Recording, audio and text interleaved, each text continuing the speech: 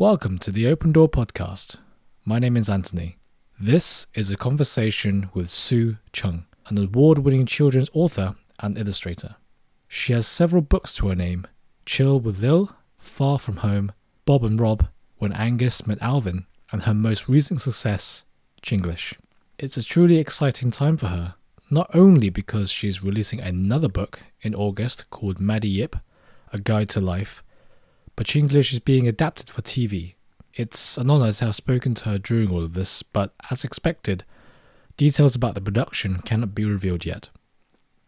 Instead, in this episode, we talk about her relationship with children's illustration and writing, and her own life that inspired Chinglish, a story centering around a young British-born Chinese girl growing up in the UK with her family. And, at the end, she gives a piece of advice to her son which she never got when she was his age. Give it a listen to find out more. As usual, the episode timestamps are in the description, but without further delay, this is Cheung.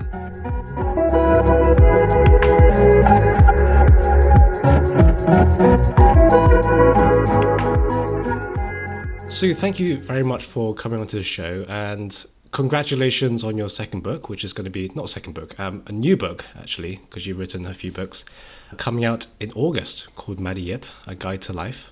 Is there anything you can tell us about the book? Thanks very much for having me on to start with. I'm very excited to be on here. Maddie Yip, so this is the book that I've always kind of wanted to read as a kid, I think. So when I was really, really young, we didn't have any books in the house.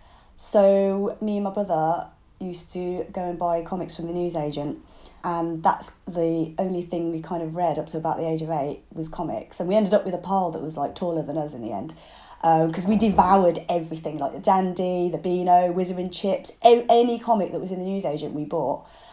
So that's kind of stuck with me, the fact that they gave me so much joy and laughter as a kid kind of stuck with me. And I've always wanted to write something similar of my own. So that's how kind of Maddie Yip was born. My publisher asked me if I wanted to write a series for kids that were like 8 years and older. And I was like, that's perfect. That's like the perfect audience for this kind of comic book that I really want to write. So I created the character, Maddie Yip. She's kind of like based on myself a little bit, because she's just really silly. And no matter how challenging life gets, she just gets on with it. And she always sees the lighter side of things in life as well. And I think as well, when I was a kid, when I was a little bit older and I managed to get myself a library card, I used to get books out that were like Roald Dahl, Enid Blyton, C.S. Lewis. And then it wasn't until like in the early 80s that the book came along that changed my life. And that was Adrian Mole by Sue Townsend. Because up till then, I couldn't relate to any of the characters really. And then Adrian Mole was just this hapless teenager who was an absolute outcast and failed at everything. And I was like, that's me! Oh my God! And so it was just a revelation. And Sue Townsend is like one of my biggest influencers to this day. Because the approach that she takes writing it as well is, she just makes everything so hilarious, but so painfully honest at the same time. It was just so real for me, not fantasy, but just real, and that's what I wanted. So with Maddie Yip, I wanted to kind of create the same sort of thing, like a real character who does real things and gets it wrong a lot of the time, but it's okay. And also, I didn't see any characters back then when I was a kid who I saw in myself as an ethnic minority. I didn't see there was no Chinese characters. So I thought that, it was just being natural as an author of colour. It would be natural for me to make this character Chinese. So Maddie Yip has got a Chinese dad and an English mum and a Chinese granddad that lives in the garage conversion. And I really, as well, because I'm from a very working class background and I spent quite a few years living on a council estate up north. So Maddie Yip is based up north and they're very working class and they're very sort of like salt of the earth, down to earth. A little bit like, I don't know if you've ever watched Shameless, but for kids. It's kind of like that. So all of those elements are kind of like piled into Maddie Yip, and it's just and that's out in August, and I can't wait. It's very exciting. Yeah, I'm excited too. Yeah, it's very heavily illustrated as well. So it's got all of those sort of comic cartoon sort of influences in there as well. So I at last got a chance to kind of draw those sort of comic strips I wanted. Well, thank you so much for telling us that story, and that actually leads into my second question quite nicely. Because you said when you were growing up, you bought a lot of comics, Beano and stuff like that, stuff I read too when I was quite young. I just want to ask you a question. Why illustrate and write children's literature anyway? Does it stem from that childhood moment of loving comic books and you wanted to do that, or was there another reason you wanted to go into children's literature? Yeah, so that is one of the reasons, because of the reading all those comics when I was younger. And also, my first love has always been art. For as long as I can remember, I've always drawn. Wherever I could find this, like a blank space, it was drawn on. So I'm talking about the walls in the house and everything, yeah. So anywhere where I could find a bit of blank paper or blank space, it would be drawn all over. So I think I was born with that natural propensity to just be an artist. And so that kind of matched with the whole sort of comic thing, because it was like stories told in pictures. And then when I had my son, when he was a toddler, I started getting picture books out for him from the library and reading them to him at bedtime and stuff. And I just thought to myself, it kind of reignited that sort of desire for creating something like that. And so I thought to myself, I had it in my head like, I really want to make something like this. I really want to do a picture book or something like that. Just as a sort of a challenge, I guess. Just so that I had something tangible in front of me that I could say, look, I've done it, I've done my picture book. So that's why. It was just a dream that I wanted to fulfil. And it's come true. Yeah, it has. Yeah, I think it's one of those things where if it never leaves your mind, then it has to manifest. Because otherwise it will never go away, You'll always just be thinking about it. Well, thank you. I really needed to hear that. Thank you. It's something I wanted to ask as well. What's the process of your creation? Do the illustrations come first before the writing, or does the writing come first? So the story, and then the illustrations follow. What's the process for you? Well, the first thing that I always do is come up with the characters. They have to be really sort of clear in my mind, because once you've got the characters and, their name, their age, what they're into and all that kind of thing, then the writing comes easier after that, because you've got somebody to base it on. And then once you start writing, then the rest of the pictures should be quite easy, because then you're just picking out scenes where the characters already exist. So that's the order of things I normally do it in. Are the characters... I know Chinglish is sort of partly a true story. Do the best characters come from people you've met in real life? Or are the best characters, do you think, are people you imagined? Yes, I'm always, in everyday life, I'm a very curious person, and I do take note of people's characteristics and personalities and, things like that. So I'm always taking mental note. And then when I create my characters, they will always have a little bit of somebody I've met in the past to them, because there's noughts are queer as folk, right? And so you could never even make some of these things up. They actually exist. People actually have these personality traits. And so it's a gold mine out there. You'd be totally missing out if you did not take mental notes of things that you come across when you meet people. And I do that all the time. They're the best source of information for creating characters, definitely. Yeah, real life is crazy enough, let alone imagination. Exactly. So sometimes people you meet and stories you hear are just perfect for stories. Yeah, you could not make it up. And congratulations on the success of Chinglish as well. Thank you. Which has won the Diverse Book Awards. Like many others, it's really resonated with a lot of people, as well as lots of British Chinese people who have experienced the same things. How has the journey been so far since the launch of Chinglish?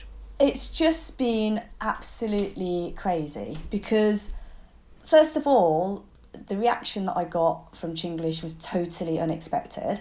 When I was, the whole journey's been a bit weird actually, because because I didn't want to write the book in the first place. And then my agent persuaded me because he knows what he's talking about. I mean, I was still kind of like new to the whole publishing thing. And he thought that, you know, some of the issues that I talked about in the book would resonate with a lot of the readers and I'd be helping them ultimately. I never really thought about it that way. All I could think about at that moment was there's no way I am going to tell my story to anybody because I'm so ashamed of it and I've spent so long just hiding it away that to then release it to the world would be just the worst thing in the world because then everybody would know about my past, my shameful past. And then I would feel like all those barriers that I've kind of built up would just come tumbling down and everyone would see me for who I really am and all this kind of thing. I felt very vulnerable at that moment. And I said, no, I do not want to write this. And he was like, why don't you just write me a couple of paragraphs and see how you go? So I was like, yeah, okay, maybe I could just send him some of the really funny anecdotes. I'm not going to tell him any of the horrible stuff because I don't want anyone to know about the horrible stuff. So I wrote a couple of paragraphs about, the time my sister hoovered the hamster up, which is always a good party piece. Everybody always ends up killing themselves laughing about that. And then, you know, our typical Christmas, which was basically just my mum shoving a lobster into a wok. And that was the only difference between any other day. So anyway, I wrote those, sent them over, and he was like, oh my God, these are brilliant. Because not only, because I previous to that, I was only just writing, not only, but I was writing picture books for younger kids, which is normally about 1,000 words or less. So I never had the experience of writing for older kids. So first of all, I was quite surprised because he said that the stories were funny and were worthy of kind of putting into a book. And then secondly, the fact that I could actually write for older kids, which was a surprise. So he said, oh, I'd like you to write the whole book. And I'm like, okay. And in my mind, I was thinking this would be a book aimed at maybe like 8 to 12-year-olds. I'll just keep it all dead funny and that'll be it. And then as I was writing it, about a third of the way through, my agent said, why don't you try being a bit more honest and just write about some of the less light-hearted moments. And that's when I thought, oh, I don't like where this is going. This is what I really wanted to try and avoid. But by then I kind of like got so kind of entrenched in it that it became almost like a therapy, because I was sort of, now I'd started unearthing everything. I thought I might as well dig deeper and it might be okay. And yes, if this book's going to help people, then I'll do it. The pain of doing this digging will be worth it. And do you know what? He turned out to be absolutely right, because the amount of people that have messaged me from all different cultures and backgrounds relating to the topics discussed, which are things like mental health, domestic violence, child abuse, racism, bullying. People have said how much this book's helped them in that way. And then there's the other side of it, which is the SEA community, and especially the Chinese diaspora and the British Chinese, who have been through the same experiences of growing up in a takeaway or restaurant environment and having those same shared experiences, some of them which are quite distressing, because I'm not going to lie, the immigrant experience is so hard. It's never going to be entirely a fairy story. So I know that this book directly has helped so many people because they're messaging me and telling me that from all over the world. And I didn't know that this book would open up that conversation, because I didn't know it was one to open up in the first place. When I wrote the book, I actually thought, and when I was growing up, I actually thought that I was like a handful of people that were going through this experience of being a kid, being made to work in the takeaway at a very young age, being exposed to things like the racism from the customers and fights that broke out, having to call the police because I'm the only one that could speak English. And also the identity thing as well, you know, being a British Chinese kid, not fitting in at home from being too Western, and not fitting in at school for being too Chinese. And then on top of all of that, just general teenage angst. Just everything mashed up together was just so hideous. So for me to then find out that all of these other people had gone through the same thing as me and also thought they were all alone going through it is just quite amazing. I've had quite a few messages that have actually been so much more traumatising than my own childhood. And it's kind of a little bit, it puts everything into perspective. So I'm glad that I can help in some small way. I'm glad that this book has helped all of these people, no matter how small. I don't think it was small at all. I think it was a big impact, actually. And it's nice to read about another person's experience that reflects quite accurately, well, save for some nuances, but quite accurately to what you're experiencing, because it's almost like a validation that what you're feeling is okay to feel that way, because it happened to other people too. It's not just you. And when I was reading the book, it felt like I was being personally addressed, actually, in the book. Really? And it, as you mentioned before, there weren't many sort of ethnic minority characters growing up and reading about their lives. And this was the first time I've read about something that was close to me. So thank you very much for doing that, for doing this for us. But I just want to touch back on what you said to your publisher and what you thought about, digging back to your past. You don't want people reading it. Has the positive reception of the book changed your mind about that? Changed your mind about how you look at your past? Yeah, I mean, I spent about 15 years reading self-help up to now to try and resolve all of the issues that I had. So actually, looking back at my past now, I'm kind of detached from it. Whereas before I went into the whole personal development thing, I was very stuck in it still. And I couldn't kind of get myself separated from it. So writing Chinglish in a way was easier after I'd done all of that sort of self-healing, because I could sort of detach myself from it. There were still a few instances that I thought I'd dealt with that I'd obviously hadn't, because it did bring up some very sort of strong emotion in me, especially the scenes of abuse, domestic violence. So, writing Chinglish has been very kind of purging for me. So I kind of look at the past now as happening to somebody else. It's almost as if it was somebody else. There's still certain things that I really... Things like the scene where I get my head shoved down the toilet and flushed by my dad. That I can talk about it now, and it's almost like it's happened to somebody else. But things like that still haunt me slightly, because you can never get over how somebody can do that to another person. Do you know what I mean?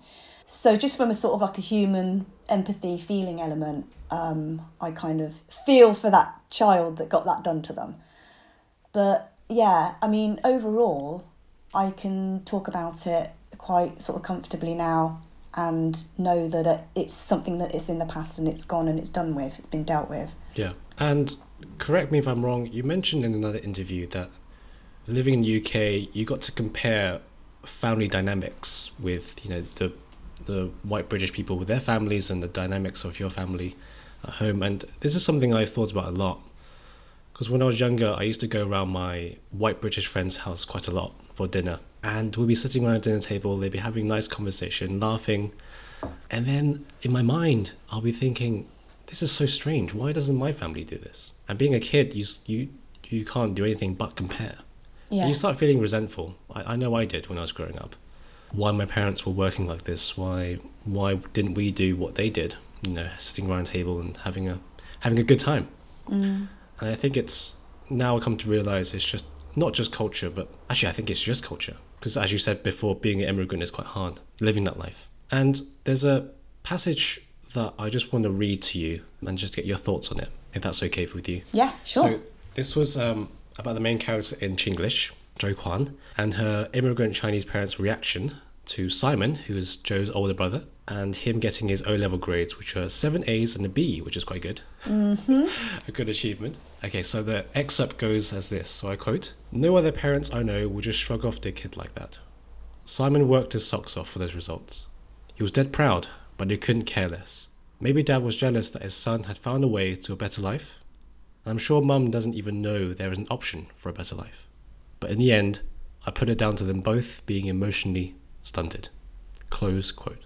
On the jacket of the book, you mentioned that this was partly a true story. Was this a specific experience that happened in your own life? Yes, it was, yeah. Our parents, they didn't really care or seem to care about our education. Everything was about the takeaway, and their hope was that we'd take the business over when they retired or when we left school, whichever came first. It was as if they didn't even know what went on in school. They never really once asked about it ever. So we just did our own thing, and we just knew that they would never be interested. But it was very difficult not having that support. It was difficult for our parents to not join in with the dreams that we had as kids. I mean, just from watching them go through the stress of working 14-hour days and only having Christmas Day off for the entire year, that was, it was in our faces that we would never follow in their footsteps, because we knew that we could get a better life for ourselves given the right sort of education. We worked all of that out for ourselves. I mean, don't get me wrong, I totally respect them for coming over to England and starting a new life for themselves with nothing, building up a business from nothing. I mean, that takes balls, especially if you don't speak. My dad speaks quite sort of good English, but he just didn't really like speaking to his kids. But he could speak English and get things done, But my mum didn't speak English. My mum, she once told me that she's got like 7 younger brothers and sisters, and she left school at 13 to stay at home and look after them. So her education got cut short.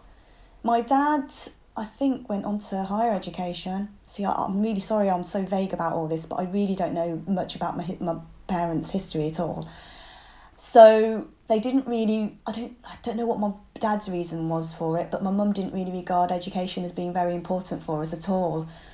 That was quite difficult. We just basically had to knuckle down and make sure that we got out of the takeaway business and succeeded and made a success of our lives on our own, really. That's so interesting, because out of all the people I've talked to who worked in takeaways, their parents were trying their best, sacrificing their time and hard work to give their children better opportunities to break out of that cycle, that immigrant cycle, and to join the, let's say, at least middle class, profession such as maybe nurse or accountant or stuff like that. Just at least something to break out of that cycle, because our parents knew how hard it was being immigrants in this country. Yeah, I mean, I hear that all the time from British Chinese about how their parents sort of drummed it into them that they should get a better education and get better lives.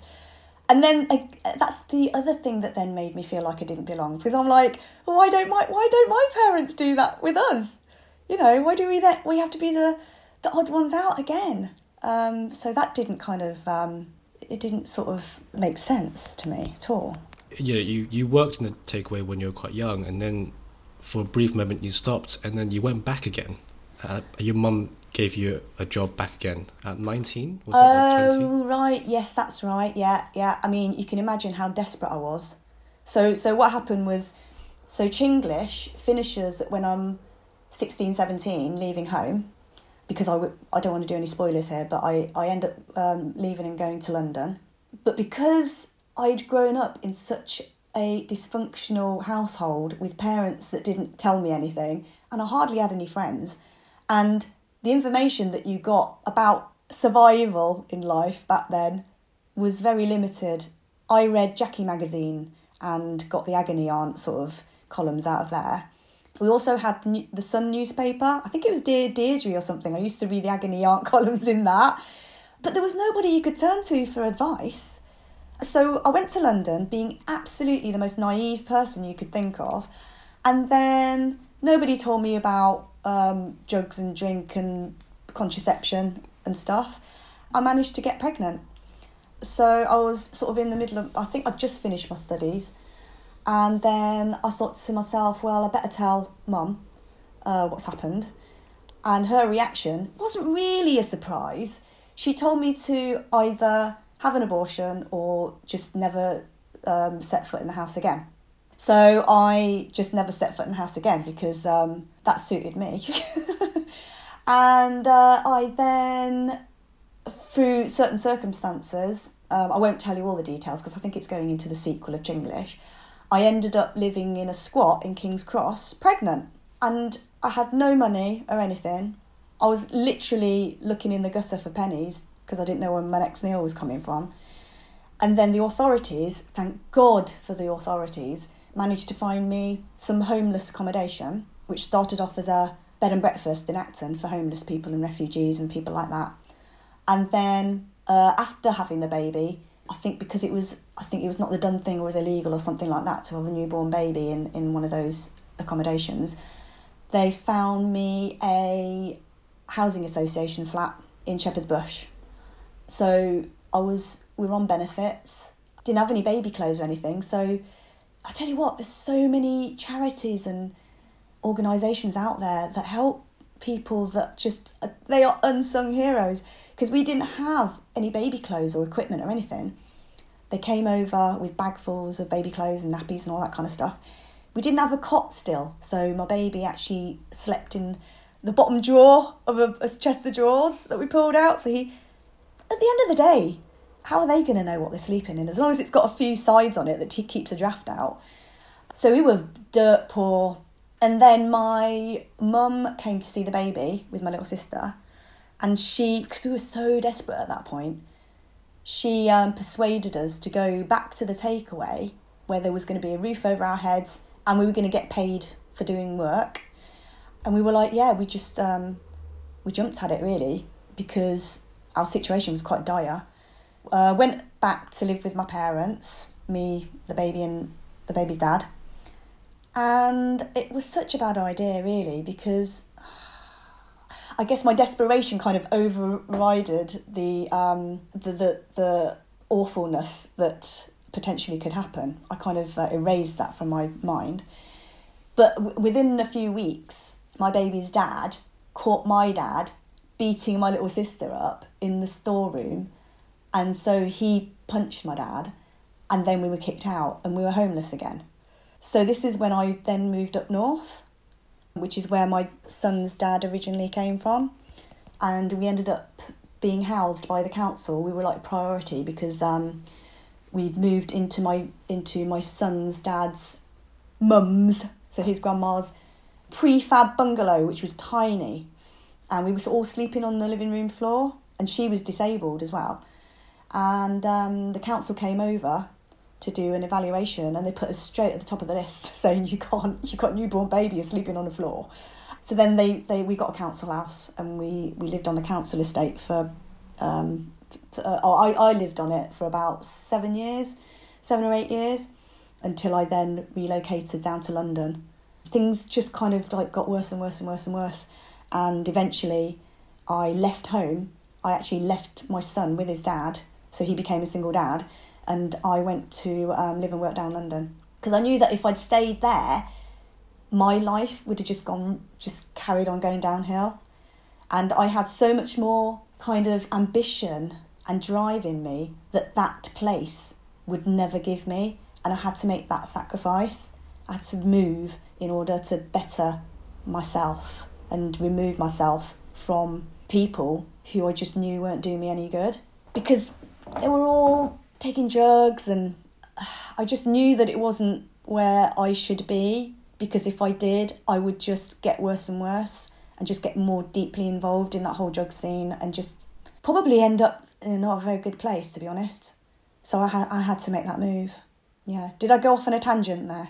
No, of course not. No. Well, thank you so much for being honest. I'm really grateful. And yeah, welcome. Thank you for telling us a story. When you say you left to London, were you still in contact with, your husband and your... Oh, yeah. I mean, I was still paying for everything. I was paying for the rent, the bills, some of the food, uniforms, So I was still kind of helping out financially, and I was still in touch with my son, but I just wasn't seeing him as regularly as I wanted to. Society has sort of not normalised, but tolerated the husband going off for work. People don't really seem to bat an eyelid at that. But when it's the other way around, people sort of go crazy at it. Yeah. But, given your situation, I think it's probably was the best option to do. At that time, did you have doubts about doing that, or did you given the situation, was that the only option? It was the most heart-wrenching, darkest sort of moment in my life. It was like having to make that decision was just the worst thing I've ever had to do. But I just knew I had to do it because I just knew that if I didn't, something awful was going to happen. If I'd have stayed, I would have been just miserable anyway. And then everyone around me would have been miserable. But I knew from the people that I was hanging around with that it wasn't just going to be misery. It was going to be... I mean, there was people dying around me from drugs, from overdosing. So I just had to change things. When you're in that kind of deep hole, the fact that you want to change things doesn't come from an intellectual space. It comes from a place of absolute and utter desperation with nowhere else to turn. And so you're almost forced to do it because there is no other way. So that's where I was. So it was like a strong gut instinct to do it. There's no thinking behind it. You just knew you had to do it. Yes, that's right. That's very admirable. That's really, seriously. Yeah, I didn't think that at the time. I just thought to myself, I've got to do something. I've got to do it now. And this is the thing that is possible for me right now. And I'm not even thinking about any further than this. I'm just thinking about the next step. I don't know where the next step's going to take me after that, but I just need to do something. Because I think when your brain is sort of wired into survival, you don't think about 5 steps ahead. You just think about the next step. What's the vital next step to get into a safe position? Yeah. That's totally understandable. Sorry to drag it back into the conversation again, but the second time you went back in a takeaway, did you ever think that what your parents said about the takeaway being yours was going to come true, that it was going to be yours after the second time? Because when I was quite young, I had the same situation, what if I don't get a job? What if I'm stuck here forever and I inherit this place from my father? And that, it keeps me up at night, even now. No. Because I know they've given me so many opportunities to better myself, to have better education. And what if those opportunities don't lead to anything good? What if I'm stuck here, cooking fried rice every day, where I could have been something else? First of all, I have to say, even though there's been a lot of people contacting me about the harrowing side of life in a takeaway, there's been quite a lot of people also have told me how much they enjoy having taken over their parents' business, and they enjoy actually running a takeaway. Which is absolutely great because we need to hear these things, it can't just be like misery. But I was always determined, absolutely 100%, never ever to take over the business, just because of the associations it had with everything else, which was my parents being abusive and just having the worst time of it, just from being treated terribly by my parents. And so the takeaway always had those negative associations for me. Being in a takeaway meant being called worthless and useless and stupid, and being made to work against your will at all hours, even during school days, being made to serve the customers who were, a lot of them were drunk at the weekends, coming in and calling us chinky and pulling up floor tiles and throwing them at us, breaking out into fist fights where there was just blood everywhere, me having to call the police, my uncle chasing them out with a meat cleaver down the street. Yes, I know, it sounds really comical, but at the time I was just so mortified because I was like, what if the kids found out at school? Oh my God, I'm going to be slated for this. I'm already being bullied, but this is just going to make it so much worse. So all of those things made me never ever want to take over the business. So I knew absolutely for sure about that. So there's a very, very strong motivation. Yes, and I would do anything I could to make sure that did not happen. Those things that you mentioned are very traumatic for a child growing up. Yeah. Yeah, totally. These sort of traumas stay with you for quite a long time. They do. And they bleed into changing your attitude and behaviour when you're a grown-up too. They do, but at the same time, I try and look at the positives as well. So, for instance, all the sort of like the customer-facing, having to deal with problematic people. Hey, in the real life world, it's kind of like, made me have this thicker skin for people who normally I wouldn't be tolerated. And it's given me more of it's made me want to understand these people more as well and how to deal with them. Like they're not like that for nothing. They're like that because they've gone through traumatic experiences themselves. It's made me more understanding about them. And, whenever I come across anyone who's a little bit not a desirable person, I kind of get it because I've been kind of conditioned when I was younger to sort of like deal with these people. And so they don't affect me as much. I can just shrug them off. I can have a better understanding of them, why they are. And it's easier for me to just turn away from them and walk away, even if they are really close friends or family. Because I ain't dealing with, I ain't dealing with the shit, It's put me in a position where I'm quite sort of, I know exactly where I stand with them. They don't scare me. And that's come from your experience of working in an environment that you worked in when you were quite young? Yeah. Oh, yeah, absolutely.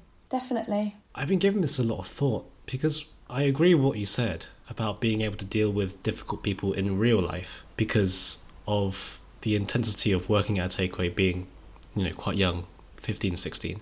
With the takeaway, the social dynamic between you as a person working there and with the adult on the other side who's being quite abusive and being quite unreasonable, it's already unfair anyway because as a business you have to treat the customer, no matter how unreasonable, how unappealing they are with their demands, you just have to appease to them and try to keep their business. But in real life you're on a level playing field. Yes. There's not that dynamic anymore, so you're able to draw that intense experience from when you're younger and be even stronger in real life and to deal with people in real life. But you've got to remember all those people that still got businesses are still having to face customers. That's still going on. Oh my God, that's still going on. It's true. Yeah, True. Yeah, you're always going to get idiots in life and you're always going to have to deal with them. So it's the way that you process that. So it's you are the person that has to change. Because there's always going to be idiots out there and you're always going to have to come across them and they're always going to give you crap. So it's up to you to be able to process that in a way that you just, don't care anymore. Do you know what I mean? Like it's just not that important. That's a good way of putting it, yeah. There's always going to be idiots out there. Yes. So you that has to change. Yeah, yes. Absolutely. You mentioned in another interview that you've never been to Hong Kong, but you want to go. Is that still true to this day, that you've never been to Hong Kong? It is. And have you been to Hong Kong? Several times, yeah. Oh, have you? Right. So I have been asked if I wanted to go when I was younger, like with the family and stuff. And I didn't want to because I was so embarrassed about being seen out with my family. I don't know. Do you remember that scene in Chinglish where my mum takes us out for my little sister's birthday to McDonald's for the first time ever? Yes, I do remember. And there's a few other sort of family friends with us.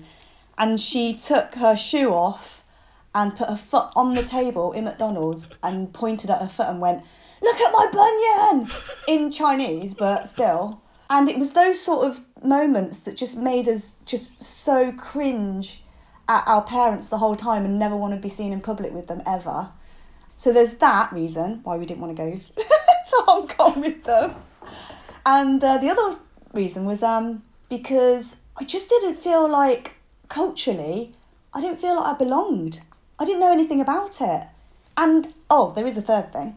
It was the Chinese side of myself when I was growing up that gave me the most grief. People being racist at me, not fitting in at school, not looking right, not looking Western, when I just wanted to look like Madonna. But I tried to bleach my hair and it just turned out ginger. And, there was once when I actually backcombed my hair and I went down, back in the 80s when your hair was quite big, and backcombed my hair really big, sprayed it all, went downstairs and my mum just went, "Your hair looks like a chicken's arse."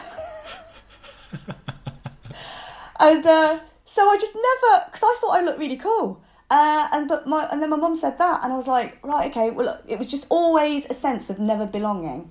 So, sorry, I went off on one again there. So yeah, not actually identifying with anything that was Chinese, so I felt completely out of place. Why would I want to go to Hong Kong? Can't speak the language or anything. Don't know anything about, my cousins knew about Chinese films. They spoke quite fluent Cantonese. They could converse with their parents.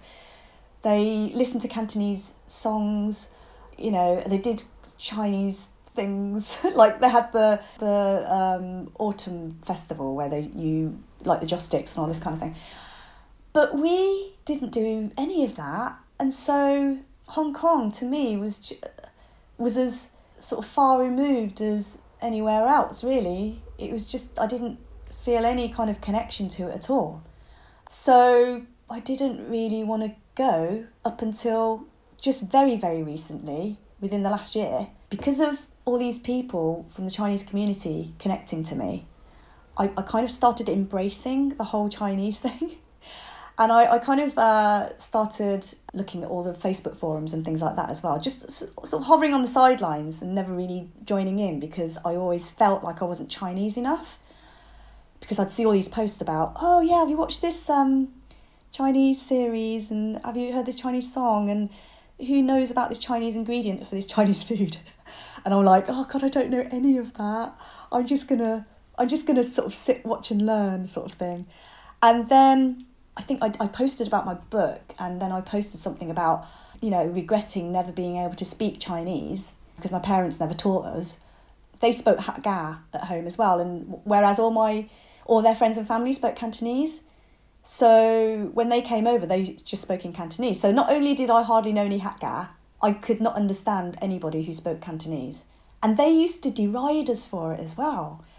And we'd be like, well, you didn't teach us. So we felt even more like idiots, because they were, taking the mick out of us for not being able to speak Chinese when we didn't get taught it. I think my parents just expected us to just suddenly be fluent on our own without conversing with us. The only things I knew and still know are all the menu items in Hakka, which doesn't really get you far if you want to go to Hong Kong. So I've just started kind of slowly getting used to the whole Chinese thing, because it was just something that was so far removed from me. And I actually was interviewed for another podcast where the host actually said something that made me think, oh my God, it just made me feel so much better. She was saying that on the scale of being a British Chinese person from 0 to 100, 0 being you don't know anything about Chinese culture, you can't speak the language or anything like that, to 100 where you know everything. You can fit anywhere on that scale as a British Chinese and be perfectly accepted. Where I did not know that. I thought you had to be 100. Do you know what I mean? I always grew up thinking that you had to be 100 on that scale, and I was always 0, and so I would never fit into being a proper British Chinese person. So I always shied away from it, and I always tried to integrate with Western instead. I always tried to be more Western. And it's never until, and it's always until somebody at work reminds you that you're Chinese, that you remember that you're Chinese. And you're like, God damn it, you just reminded me that I'm Chinese when I was trying to be Western. So, it's just so confusing, isn't it? So confusing. Yeah. So I would love to go to Hong Kong, going back to your question. Love to, because I'm completely on it now. I'm totally on board. That's really nice to hear. Okay, there's so many things I want to ask you about from that. Okay, all right. Oh, sorry. Okay, go so I'm for just it. going to backtrack slightly. Yeah. Slightly to the beginning of when you started answering the question. You mentioned the passage in your book where your parents take you to McDonald's. Yeah. And that moment of your mother taking off her shoe and her socks. And has that instant or any other instance similar to that influenced the way you are with your own son? What, you mean like taking my shoe off in McDonald's? Well, sort of that experience, and you know that experience, and then has that influenced how you are with your own son as a parent? Yes, it has, but it's not always worked. So, for instance, I've always wanted to try not to be like my parents in that regard. But because I grew up in that environment, and you learn from your parents, and it kind of gets ingrained into you that this kind of behaviour is normal, you sometimes forget that when you're out in the open world, you do things and you forget that it's not normal. It's not normal. Like, I don't know. I can't think of any, like, oh, I can, but they're so embarrassing. I can't even tell you. Where where my son's been embarrassed about me because I've done something that my mum would have done. And then I'm like, oh, God. I mean, I have caught myself which is really, I've had to nip it in the bud very quickly. Burping audibly in public. Because that's something that my mum does all of the time. And I've started finding myself doing it. And I'm like, no, that is not acceptable. So I've had to stop that. Things like that. Because you grow up in an environment where you see and hear all these things all the time. And so you think that they're normal. It takes you a long... It doesn't go away overnight because you've grown up with them. Do you know what I mean? So I am very aware of trying to appear normal and sensible with my son. He knows what I'm like, though. He knows I'm a little bit crazy. So he takes it with a pinch of salt. But I do cross the line sometimes, and he'll tell me. You're so right, though. Growing up, we, install it in our unconscious behaviour. We do it without realising. That's what I, not fear, but think about sometimes, is when I have children of my own, how similar will I be to my own parents in the way they raised me, for instance. But the thing I would change, though, would be to encourage openness to my children and knowing that what they're going through is something I went through too, which is something I never had. And I always wonder how my kids would turn out when they get to my age. Would they have a better relationship with their parents? Would they be more open? Would they be more sociable? Yeah, I mean, I'm totally with you there. Yes, there's definitely a lot of things that I teach my son that I didn't get, which is one of them, like you say, is that being open and honest, being yourself. And I encourage him to do whatever that he wants to do in life, which has turned out well because he's actually a musician and that's what he's always wanted to do. And just to kind of talk to him as an equal human being, really, Yeah. and treat people kindly. Just everything that went wrong in my childhood to kind of try and correct that with him. But I've had this a lot with the British Chinese that have been getting in touch with me about their takeaway childhoods and how they're changing things, that they're breaking the cycle with their kids now, which is really good to hear. So they're aware of it too, and they now are trying to correct it. That's really good. Yeah. To sort of break out that cycle. Yeah. That's good to hear. I don't want you, for speaking for your son, but is he quite interested in getting to know his Chinese lineage? Is he sort of asking questions about that or not really? He isn't really, no. No. I think it disappeared with me.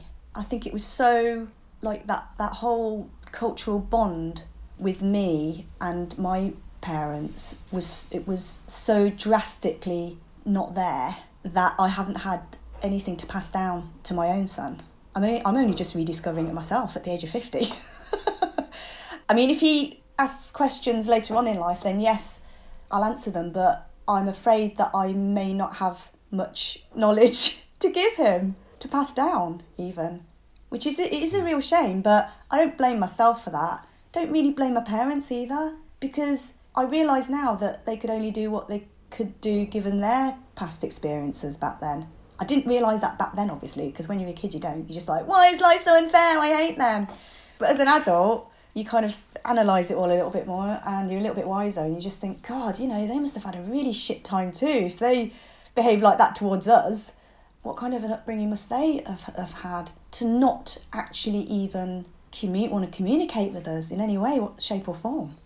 I mean, I think if I may say... I was just going to say, I think our experiences were quite extreme, though, I'd say. I think there's an opportunity, if I may say, like a very beautiful opportunity for you and your son to discover things together at the same time and have equal freshness to how you look at your cultural, lineage. So I think that's an equally beautiful opportunity. It would, and I'd love to, or when I go to Hong Kong, take him with me so that we can discover it all both together.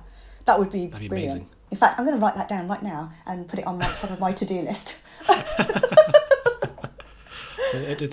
That'd be such a wonderful experience, and I'm sure it'll be something that he'll remember for quite a long time. It would. To discover his culture. Yeah. For the first time with his mother. So yeah, and stuff our faces with delicious food together too. Yeah. That's a real kind of like a bonding thing, isn't it? Absolutely. Yeah. And a final question, just to wrap it up. Is there one thing you could say to your son now that you wish someone said to you that when you were growing up? Or what would you say to your son? What would I say to him now as a 30-year-old? So if I would say to him that, he's a lot more well balanced and brighter than I was when I was a kid. If I'd have said this to him at that age, I don't think I would have got it, really. So I would say you are in charge of you, as in you can't rely on others or external circumstances to make the life you want it. You've got, ultimately, everything is up to you. It's so empowering, and it actually took me a long time to figure this out, that, you could just be waiting forever for things outside of yourself to change so that then your life could improve. It doesn't work that way. It works the other way. You have to do things for yourself first, for then you to see improvements around you. So that's what I would say. Oh, can I just add a little bit extra, if that's all right? Because I'm always a bit conscious that talking about Chinglish is always sort of all doom and gloom, when it's actually not. Because my whole way of dealing with life back then, and still really to some extent now, is to use humour as a coping mechanism. And so Chinglish is predominantly humour. It's dark humour, but it's very funny. Because I always like to see the lighter side of life. And I just think that, especially these days, especially with young people, that everything is so serious. And I think they forget every now and again just to enjoy themselves and see the lighter and the funnier moments in life. Chinglish also talks about things like, friendships, true friendships, and freedom and ambition and hopes and dreams. I just thought I'd add that bit in there as well, because I didn't want Chinglish to sound like some kind of misery memoir. Yeah, so that's all I had to add, really. Thank you very much, and we look forward to more projects from you in the future. Thank you so much for having me. I've really enjoyed it. My pleasure. Me too.